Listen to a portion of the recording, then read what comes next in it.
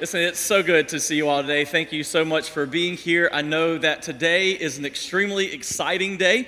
We have so many people that are going to be declaring for the very first time that they are now followers of Jesus Christ. So we're excited about being able to participate in that later. But if you're here for the first time, we're mixing it up just a little bit today. We're actually moving the sermon to the front part of the gathering.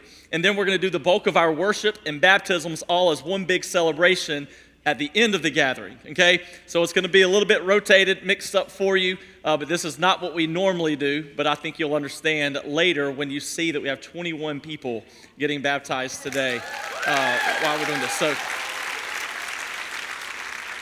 I want to tell you a quick story about this. On Thursday, one of the things that I do on Tuesdays and Thursdays is I get my cardio in by prayer walking our campus. And I was out there on Thursday right in front of the sign, and as I was praying, I knew that our number was 14. And I kid you not, it was just so neat to me. But I was praying, asking God, I was like, Lord, wouldn't it be awesome to see 7 more? And about an hour later, Brian Schuler comes walking through the offices, and he tells us, hey, there's 21 people signed up as of today. And I'm thinking, Lord, you literally just answered the prayer I prayed not even an hour ago. So it was really cool for me because there are moments in life where you wonder if God even hears your prayers. I mean, we've all been there. And you feel like you've been asking God and asking God and asking God over and over and over again to work, and you just don't see it. And then there's times where you literally feel like you just said something for no reason, and then the Lord answers it, and it just overwhelms your heart. So my heart's full. It's a heart of gratitude this morning because I'm elated at what God is doing here. And by the way, we didn't just pause baptisms throughout the month of August or July so that we could get 21. And what we actually did is we continued to baptize as we normally would. We just emphasized this, and the Lord has been so good to allow us to be able to participate in this today. I want to go ahead and say this too. Many of you know, but next week we have an interest meeting for those of you who are interested in traveling to Israel with us. We'll do that right after the gathering. There's only a few spots available, so if you plan on going or at least want that information, you need to go ahead and sign up. Try to do so today on the app. You can do that through the website as well. If you have your Bible, I want to invite you to turn with me to the book of Jeremiah. The book of Jeremiah, we're going to be in chapter 29, okay? The book of Jeremiah, chapter 29. We've been walking through a series called We Are. And what we've been doing is looking at who we are as a church. And there's 4 pillars that we've kind of focused on throughout this series. We say we want to be a church that loves God. We want to be a church that loves one another, loves the church. We want to be a church that loves the city. And we want to be a church that loves the world. That's who we are as a church. These aren't our values. These are just literally things that we feel like as a church body that are important to us. To love God, love each other as the church, love the city, love the world. And today we're going to be talking about what it looks like to be a church that loves the city. Okay, so we're focused on our city. Now, when I say our city, I'm not talking about Stockbridge. I'm not talking about McDonough. I'm talking about really all of South Atlanta because I know that there are people in this room that come from Covington and Conyers and Jackson and Hampton. So you come from all over the place, right? So don't think I'm neglecting your city when I talk specifically maybe about McDonough Stockbridge, which is where our address is, all right? I know that we have a church that expands beyond the influence of just our specific city that we are addressed in. So we're going to talk about what it means to be a church that loves the city, but we've been answering this question. What's keeping us from doing that? Like, what's keeping us from loving God? And we dove into that in week 1. What's keeping us from loving each other as the church? We talked about that last week. Today, we're going to talk about what's keeping us from loving the city around us. So Jeremiah chapter 29 is where we'll be. And as you're finding that, I want you to know that the prophet Jeremiah, he has his stethoscope to the heart of God. And he's listening to the heartbeat of God. And he's taking that message, the message of God, and he's relaying it to the people of God. That's what's happening here in Jeremiah. He is listening to God's heartbeat, and he's relaying this message to God's people. What you need to know is the Babylonians, they had come in, and they had taken God's people, the Israelites, captive. So now they have left their homeland, and they're now in Babylon, and they're living a life that they didn't choose to live for themselves. I mean, think about it. They were uprooted from a place that was familiar to them. It was their home. Not only were they uprooted from there, but that's where they were comfortable. That's where they were secure. Like they knew people in their own environment. That's where they drew their sense of confidence from. This was their homeland, but now they've been taken captive away from their homeland, and they're in this, quote, foreign land known as Babylon. And Babylon, it has a pagan king, King Nebuchadnezzar. We'll call him King Neb for short today, right? All right, so you got King Nebuchadnezzar, a pagan king. And because of a pagan king, you also have a pagan culture and community that's around this king. So you have a sin-infested king, you got a sin-infested city, and now the people of God were taken from their place of comfort, moved to this sin-infested city, and they're going to be told to live there. And they're going to be told to live on mission there. And that's what we're going to be looking at today. Jeremiah writes this letter to them to communicate one very important truth, and that is this. You can live for God in a city that has turned against him. Let me start this morning by saying, those of you who have been old school McDonough folks, you've been here for a long, long time. You've been in Henry County for 20 plus years, and you've seen some of the changes that Henry County has gone through. And you know that as it has grown in population, those people are sinners, and it has also become more sin-infested. And you're concerned about that. You look around you and you see that your neighborhood isn't the same that it used to be. You see that the people that are composing and making up McDonough, they're not the same as they used to be. Maybe you're concerned about crime. Maybe you're concerned, about congestion of the streets, whatever the case may be. But you know that when people move in, they bring their sin with them, their baggage with them. And all of a sudden, what used to be a quiet old town has now become busy and full of sin and full of the things that come with it.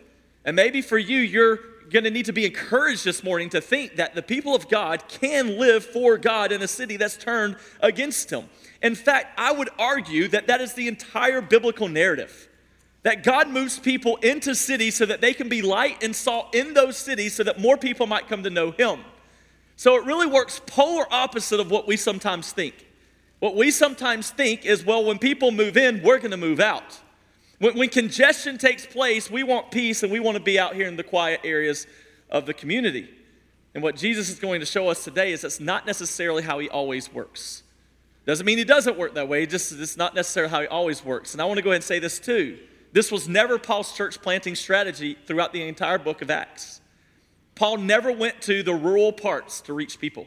He always went to the busy areas so that he could have more impact in those specific locations. He leveraged the gifts and the skills that God had made him, or given him, to make the greatest impact for the kingdom. And he knew to make the greatest impact for the kingdom, he needed to be among the people, not separated from them. So we're going to see all of that today. We're going to begin in Jeremiah 29, verses 1 through 7. It says this: These are the words of the letter that Jeremiah the prophet sent from Jerusalem to the surviving elders. All right, he puts that in there because he wants to put emphasis on how bad the situation was. Yes, the letter's going to make it to the elders, but it's the surviving elders. Why? Because a lot of them did not make it from their route from Jerusalem to Babylon. That's how bad things are. It says, of the exiles and the priests, the prophets, and all the people whom Nebuchadnezzar had taken into exile from Jerusalem to Babylon. This was after King Jeconiah and the queen mother, the eunuchs, the officials of Judah and Jerusalem, the craftsmen and the metalworkers had departed from Jerusalem. What's going on here? We're being told that this is, the picture's being painted, and what we're learning is it's not a pretty sight. The people of God have lost everything. The people of God, they've lost their homes, their place of security and comfort. They've seen their city, Jerusalem, is now in ruins. Not only that, but their economy has disintegrated. Their people are now enslaved. The picture that's being painted for the people of God is not a pretty one. If you look closely, what you're going to see in verse 2 is that King Nebuchadnezzar, he wanted to strain the people of God as much as he could. In fact, he didn't leave not one hardworking individual behind. He made sure that the hard workers were on board. The innovators, he wanted to make sure that they were not going to stay in Jerusalem. The intellectual people, he took them from the city as well. He wanted to strain everything good out of Jerusalem. So Jeremiah, he sends this letter But what you and I need to know is the letter didn't actually come from Jeremiah. The letter comes from God. It might have been Jeremiah who penned it. It might have been Jeremiah who spoke it. It might have been Jeremiah who formed it and put the stamp on the envelope and put it in the mail. But the letter is coming from God. So the question is, what does God say? Look at verse 4. Thus says the Lord of hosts. That's how we know it's from God. The God of Israel. To all the exiles whom I have sent into exile from Jerusalem to Babylon. Build houses and live in them. Plant gardens and eat their produce. Take wives and have sons and daughters. Take wives for your sons and give your daughters in marriage that they may bear sons and daughters. Multiply there and do not decrease. But seek the welfare of the city where I have sent you into exile. And pray to the Lord on its behalf, for in its welfare you will find your welfare. So God is commanding his people to live in the city as if they were living at home. He says, I want you to plant your lives there. He says, I want you to get married there. He says, I want you to start families there. And I want you to grow old and be grandparents there. And then he says, I want you to multiply there and do not decrease. You do understand that our commission by God as followers of Jesus is to multiply ourselves and to make disciples. That's what we're here to do.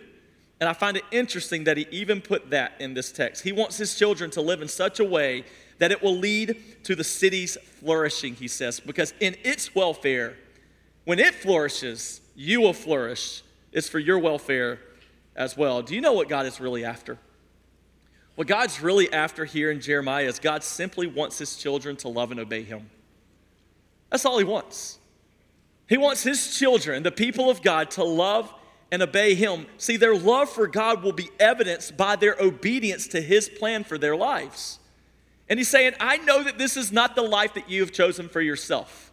And I know that any of you, if you could, you would pack your bags and go back to Jerusalem tomorrow. In fact, I know that you don't like living among this sin-infested people, that it kind of gives you a little bit of the ibby-jibbies. Like, I get it. But at the end of the day, I want to see if you, as my children, are going to love and obey me. Or will you choose your own individual plan for your life? See, it's important that the people of God know that it's the hands of God that are orchestrating the details of their lives. This did not happen just by happenstance. No, God is doing the work. And if we follow the desires of our own heart, what God knows and what we need to know is when we follow the desires of our own heart, we repel the favor of God. And God wants what's best for his people. And what's best for his people is to live in the center of his will and to live life the way that he has designed it. So God wants the city to thrive. He wants the city to flourish, and he has sent his people to make that happen. Church family, the same is true for you and I in South Atlanta. The same is true for us. God wants our city to thrive. He wants our cities to flourish. We might not like the booming growth or the congestion in the streets or the ever-changing culture of South Atlanta, but according to God, he wants our city to thrive and flourish. And guess what? He sent us as his people to make that happen. So the question becomes this: what is keeping us from loving our city? What's keeping us as the people of God from loving the city that God has planted us in the way that he has called us to love them? I believe there's two things. The first one is this: we don't have a God-sized vision. It all begins to me with a God-sized vision. We got to see things the way that God sees them. Certainly here in Jeremiah 29, the people of God didn't see things necessarily the way that God had seen them. They had to be influenced a little bit by the prophet Jeremiah so that they would see things the way that God did. In verse 5, it says, build houses and live in them. What is he saying? Root yourself in the city. Plant gardens and eat their produce. Don't only root yourself there, but plan to stay for a little while. This isn't a temporary move. You're not merely transient. If you're transient, you're just gonna kind of make time pass by until you go to the next place. And you'll never live as a missionary there. He says, I want you to take root. I want you to stay there a while. Take wives and have sons and daughters. I want you to start a family. Take wives for your sons and give your daughters in marriage that they may bear sons and daughters. Have a vision to be grandparents there. Multiply there and do not decrease. So God's instructions for the people of God is clear. He wants them rooted in the city. He wants them to see what the city could be and should be if the people of God would live as salt and light among the sinners in their city. I love how Philip Ryken, one commentator, he says it like this. The quote will be on your screen. He says, no doubt, when the captives discuss their sojourn in Babylon, they use words like abandoned or banished or condemned to describe what God has done to them. But that is not how God saw things. He viewed the exile as a mission. Literally, he said, what he said was, seek the peace and prosperity of the city to which I have sent you. Nebuchadnezzar did not take them to Babylon. God sent them there. The exiles were not captives. Instead, they were missionaries. And that is a completely different way of viewing the world around us. You live in this city as a missionary to this particular context.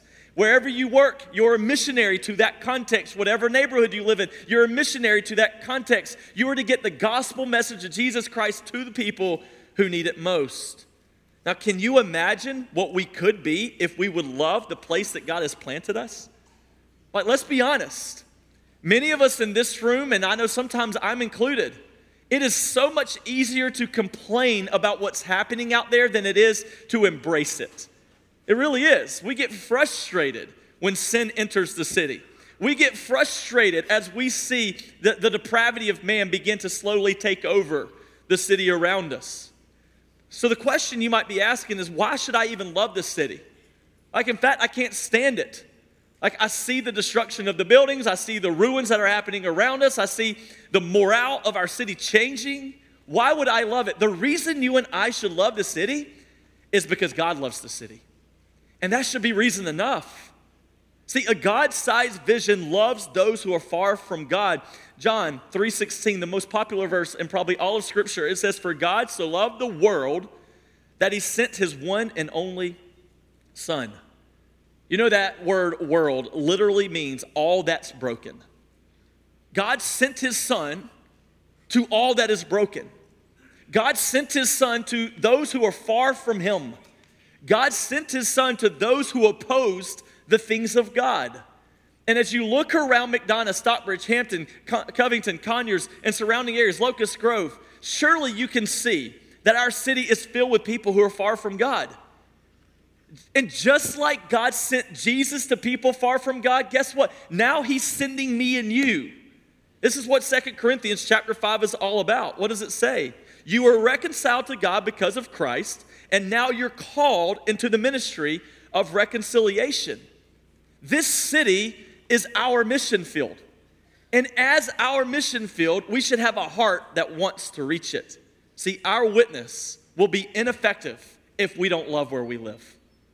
And for some of you, this should feel like a punch in the gut. Like this city, our ministry and our mission to this city will be ineffective if you don't love where you live. For some of us, my prayer is that you will fall in love again with the city that God has planted you in. This is our assignment, church family. This is it. This is our divine assignment. To love the city that God loves and to live on mission where God has planted us. That's it. That's what we're here to do. You and I, we are here in McDonough or Stockbridge or wherever you live to love the city that God loves. And not only that, but to live on mission where God has you planted. So my prayer for us today is we as a church would develop a God-sized vision. A vision to see things in this area the way that God sees them. So the first thing that's keeping us from loving our city is we don't have a God-sized vision. The second thing is we don't have an accurate understanding of the gospel. You know, a misunderstanding of the gospel will hinder us from loving the city the way that God wants us to love it.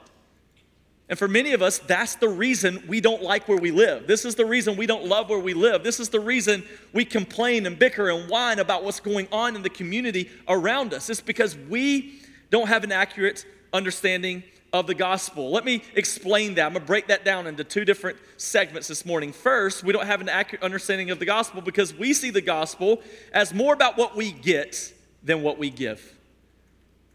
We all do this. And that's not what the gospel is about. The gospel is not about what we get. The gospel is about what we give. And here Jeremiah is rendering them to be faithful subjects to King Nebuchadnezzar. And you got to put this in perspective. King Nebuchadnezzar was not a godly, saint. He wasn't a follower of Jesus. He was a pagan king. And here, the people of God are placing themselves as subjects to the pagan king. So, let's just assume that everyone in their community back then in Babylon had a vote. The people of God didn't vote for that candidate, yet they still served that candidate. They still placed themselves in a position to where they said, listen, I am here so that our city can thrive, so that our city can flourish. And even though we might not necessarily agree on things concerning the Bible, I'm still going to place myself as a subject to you because when I do, I become salt and light to you. I promise you, your witness will go further with people you don't agree with when you serve them than it would if you continue to resist them and keep your distance from them. This is the reason we embrace our obligation, our spiritual mandate to pray for the specific leaders of our community every single day, whether we voted for them or not. We are required by God to love them, to support them, to pray for them, and to try our best to lift them up and to be the light of the gospel that maybe they need. I take that task very seriously. In fact, I just joined the board with the city of Stockbridge. And I'm going to be honest with you. I don't have the time. But you know why I did it? I did it because I felt like, man, if I can help take the gospel and influence these people with it into the city of Stockbridge, why would I say no to that? I want to put myself at a seat in a position where I can speak the gospel truth into a room that maybe doesn't have it. So maybe you can do the same. You can see about what you can give to the city rather than what you get out of the city. The best thing that you can give our city is your loving witness. That's it. Man, the best thing that we can give our city is our loving witness to point men and women everywhere to Jesus as Lord and Savior. So the gospel's not about what we can get, it's about what we give. And second misunderstanding that we have is the gospel does not move away from people. The gospel moves towards people. The gospel doesn't move away from people. The gospel moves toward people. You understand that moving toward people is the way of Jesus. Right here, you hear me? Moving towards people is the way of Jesus. Over and over and over and over again in the Bible, we see Jesus moving toward the mess, not away from it. A blind man beside the road, Jesus stops and attends to him. A woman that's caught in adultery, Jesus stops and attends to her. A lame man lying beside a pool, Jesus stops and attends to him. Tax collectors, prostitutes, Pharisees, Sadducees, whatever the case may be, what does God the Father or God the Son do? He stops and he moves towards those particular people. Jesus stepped into their situation and he showed them that his love was more powerful than their mess. That's what Jesus wanted them to see. He came, the Bible says, to seek and to save that which was lost. Church, God created around us a perfect world, a world that did not have any sin in it at all. When Adam and Eve were in the garden, they were in perfect harmony with God. It was not until Genesis chapter 3 that sin entered the world when Adam and Eve took it upon themselves to sit on the throne of their lives rather than letting God occupy his rightful place. And you and I are guilty of the exact same sin that Adam and Eve had committed as well. Men, like myself and you, we deliberately rebelled against God. And instead of God retreating and running from man, he ran into the mess by sending Jesus to us. Listen, ma'am or sir, Jesus doesn't run from your junk. You need to know that today. It doesn't matter the extent of your sin. Jesus didn't flee from that. He doesn't hide from your hurt. He didn't dip out on your difficulty. He isn't shocked by your sin. He didn't even retreat by your rebellion. What did Jesus do? Jesus modeled for us what this type of living looks like. He moved into the neighborhood of humanity. By the way, when Jesus came to earth, he moved into the most dangerous part of the neighborhood, the Middle East, and he gave his life entirely to them. entirely, holding nothing back. He's committed to their good, and he even was committed so much that it led to his own death. Jesus was arrested, he was crucified, and he was killed by the very neighbors that he came to save. That's what Jesus did. And get this, the cross then enables us not only to be saved, but to be empowered to demonstrate the same kind of radical, countercultural, crazy love to our neighbors that Jesus has already demonstrated to us. That's the gospel. When you and I understand that we are the ones that Jesus should have been fleeing from, but he didn't, he ran towards us. It makes it much easier for the ones that we want to retreat from. It makes it much easier for us to move towards them. Why? Because that's exactly what Jesus did for us. See, ma'am, sir, maybe you're here today and you came to church and you thought, you know what, you don't know all the baggage I brought with me. You don't know all the deep, dark secrets that are in my heart. In fact, if they flashed on the screen behind you, I would be extremely embarrassed because I'm aware of how pitifully far short I fall from the glory of God. And maybe what you needed to hear today is that Jesus sees every single thing that you're aware of and more. And yet, instead of retreating and running away from you, no, he actually stepped into the earth and ran towards you. And not only that, but he did everything necessary for you. See, It took the sacrifice of a spotless lamb to die for your sins so that you could be reconciled to God. But because you're not spotless, Jesus came and lived the perfect life that you were supposed to live, but you didn't. And then he went and died the death that was yours to die because you couldn't live the way that you were supposed to. And that's the beauty of the gospel. Is no matter where you're at this morning, Jesus loves you. Jesus loves you. No matter how much weight you're carrying and baggage you have in your life and all the things that you're aware of that you've done, Jesus still pursues you. And maybe for the first time, you have recognized, you know what? You mean to tell me I don't have to fix my own behavior? You mean to tell me I don't have to clean myself up? You mean to tell me that I can come to Christ just like I am because it doesn't matter who I am, it just matters about my surrender to him as king of my life? The answer is yes. You can come to God just like you are, and he will accept you just like you are. Why? Because he's already done everything necessary for you to be restored to the Father through the sending of the Son on the cross, where your sin was placed on his back. And when you cry out to faith in him, he exchanges all your sin for all of his righteousness. And here's the beauty of the gospel. Now, after you've come to know Jesus, when God looks at you, he sees that you have been bought by the precious blood of his Son. He doesn't see all your misfits and all your failures and all your disappointments and all of your sin. No, he sees the righteous blood of Jesus that atones for your life and bought you back for your own redemption. That's what he sees. So, ma'am, sir, I want to encourage you, if you came here today and you do not know Christ, maybe you can give your life to Jesus. And here's the beauty of this. In just a moment, we're going to baptize these 21 people who are going public before a watching world saying, I am a follower of Jesus. Not because of anything that I have done, but because everything that Jesus has done for me. And now as a follower of Christ, I'm telling the whole world that he's now my Savior and I'm going to live for him and walk with him from this day forward. 21 people are about to do that. And guess what? Ma'am, sir, we're going to give you the opportunity to do that too. And you're probably thinking, well, I might get my hair wet and I didn't come prepared for that. Listen, we have hair dryers, we have t-shirts, we have shorts, we have everything you need to take care of you if you want to make your faith public today. If you want to come to know Jesus and you want to go public with it today, we want to help you not leave here in any disobedience. We want to help you get baptized even today. So with every head bowed and every eye closed, these 21 people, they're going to make their way out of the room.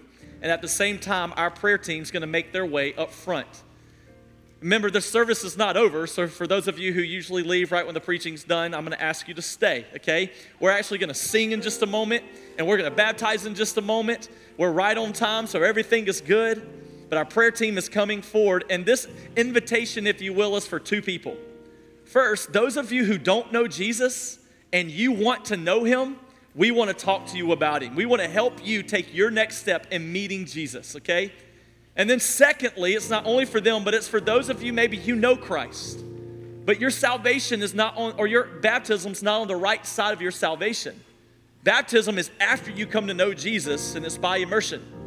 So maybe you're here today and you're thinking, you know what, I got baptized when I was 9, but I didn't come to know Christ until I was 18. Maybe for you, you want to get baptism on the right side of your salvation. It's just like my wedding ring. I wear this after my wedding. Why? Because now I'm married and I'm declaring before the watching world that I'm off the market. Not that any of you care, but I'm off the market, right? And I belong to my wife. And the same thing with baptism. Baptism's after conversion, after you place your faith and trust in Jesus. It's a symbol to tell the world you are now a follower of Christ. So this invitation's for two people. Those of you who don't know Jesus and want to come to know him. And second, those of you who do know Jesus but have not been faithful and obedient in baptism, we would love to talk to you as well. I'm going to go ahead and ask you to stand right where you are. And as you stand, if you're one of those two people, I want to invite you up front. I invite you to come up front. If you are here and you want to give your life to Jesus, we have people that are here to talk to you. So it always takes one. The first one to step out, you're the hero, okay? But if you're here today and you want to give your life to Jesus, you are tired of running from God, you're tired of the mess that you've created, and you're ready to lay yourself down at the feet of Christ and you want to surrender your life to him, we're going to go ahead and invite you up. We have ladies and men that are up here to talk specifically to you. And also, if you're here today and you say, you know what, Trey, I want to get baptized. I did not come prepared for this, but this is going to be the coolest experience of my life. Ready or not, I want to obey Jesus, and I'm going to get baptized today. If you would like to do that, we're going to invite you down as well. You can go ahead and move.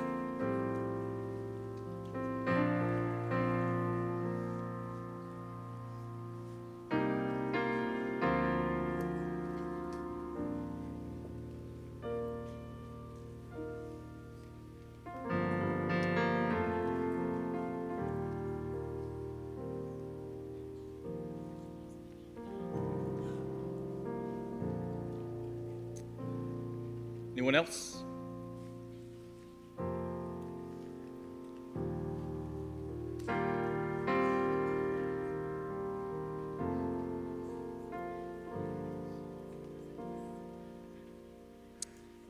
Hey, can we put our hands together for those who are moving? And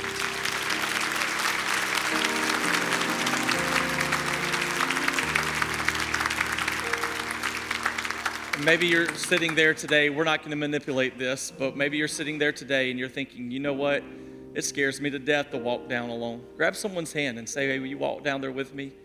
The biggest desire of our heart is that you don't leave not knowing Jesus. And secondly, that you don't leave in disobedience to him. We just want you to love and obey him. That's it. So if you're here and you'd like to give your life to Christ, or maybe you're here and you're ready to follow him faithfully in baptism, we would love to have you come forward. More. Anybody else? Can we put our hands together? Thank God for what he's doing. Got some coming from the balcony.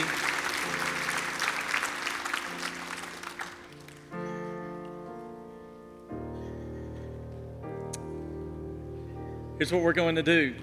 I'm going to ask our prayer team, those who are still left, to stay up front. If you want to move during the songs, you're welcome to. We're just going to go into worship. But let's worship like this.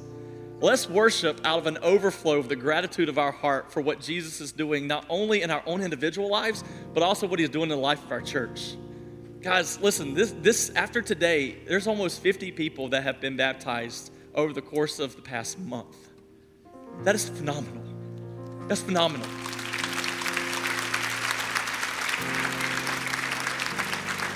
And that's what it's all about. We just want to live our lives in a way that brings him honor and brings some glory, and let's sing to him as a result of the gratitude of our own heart.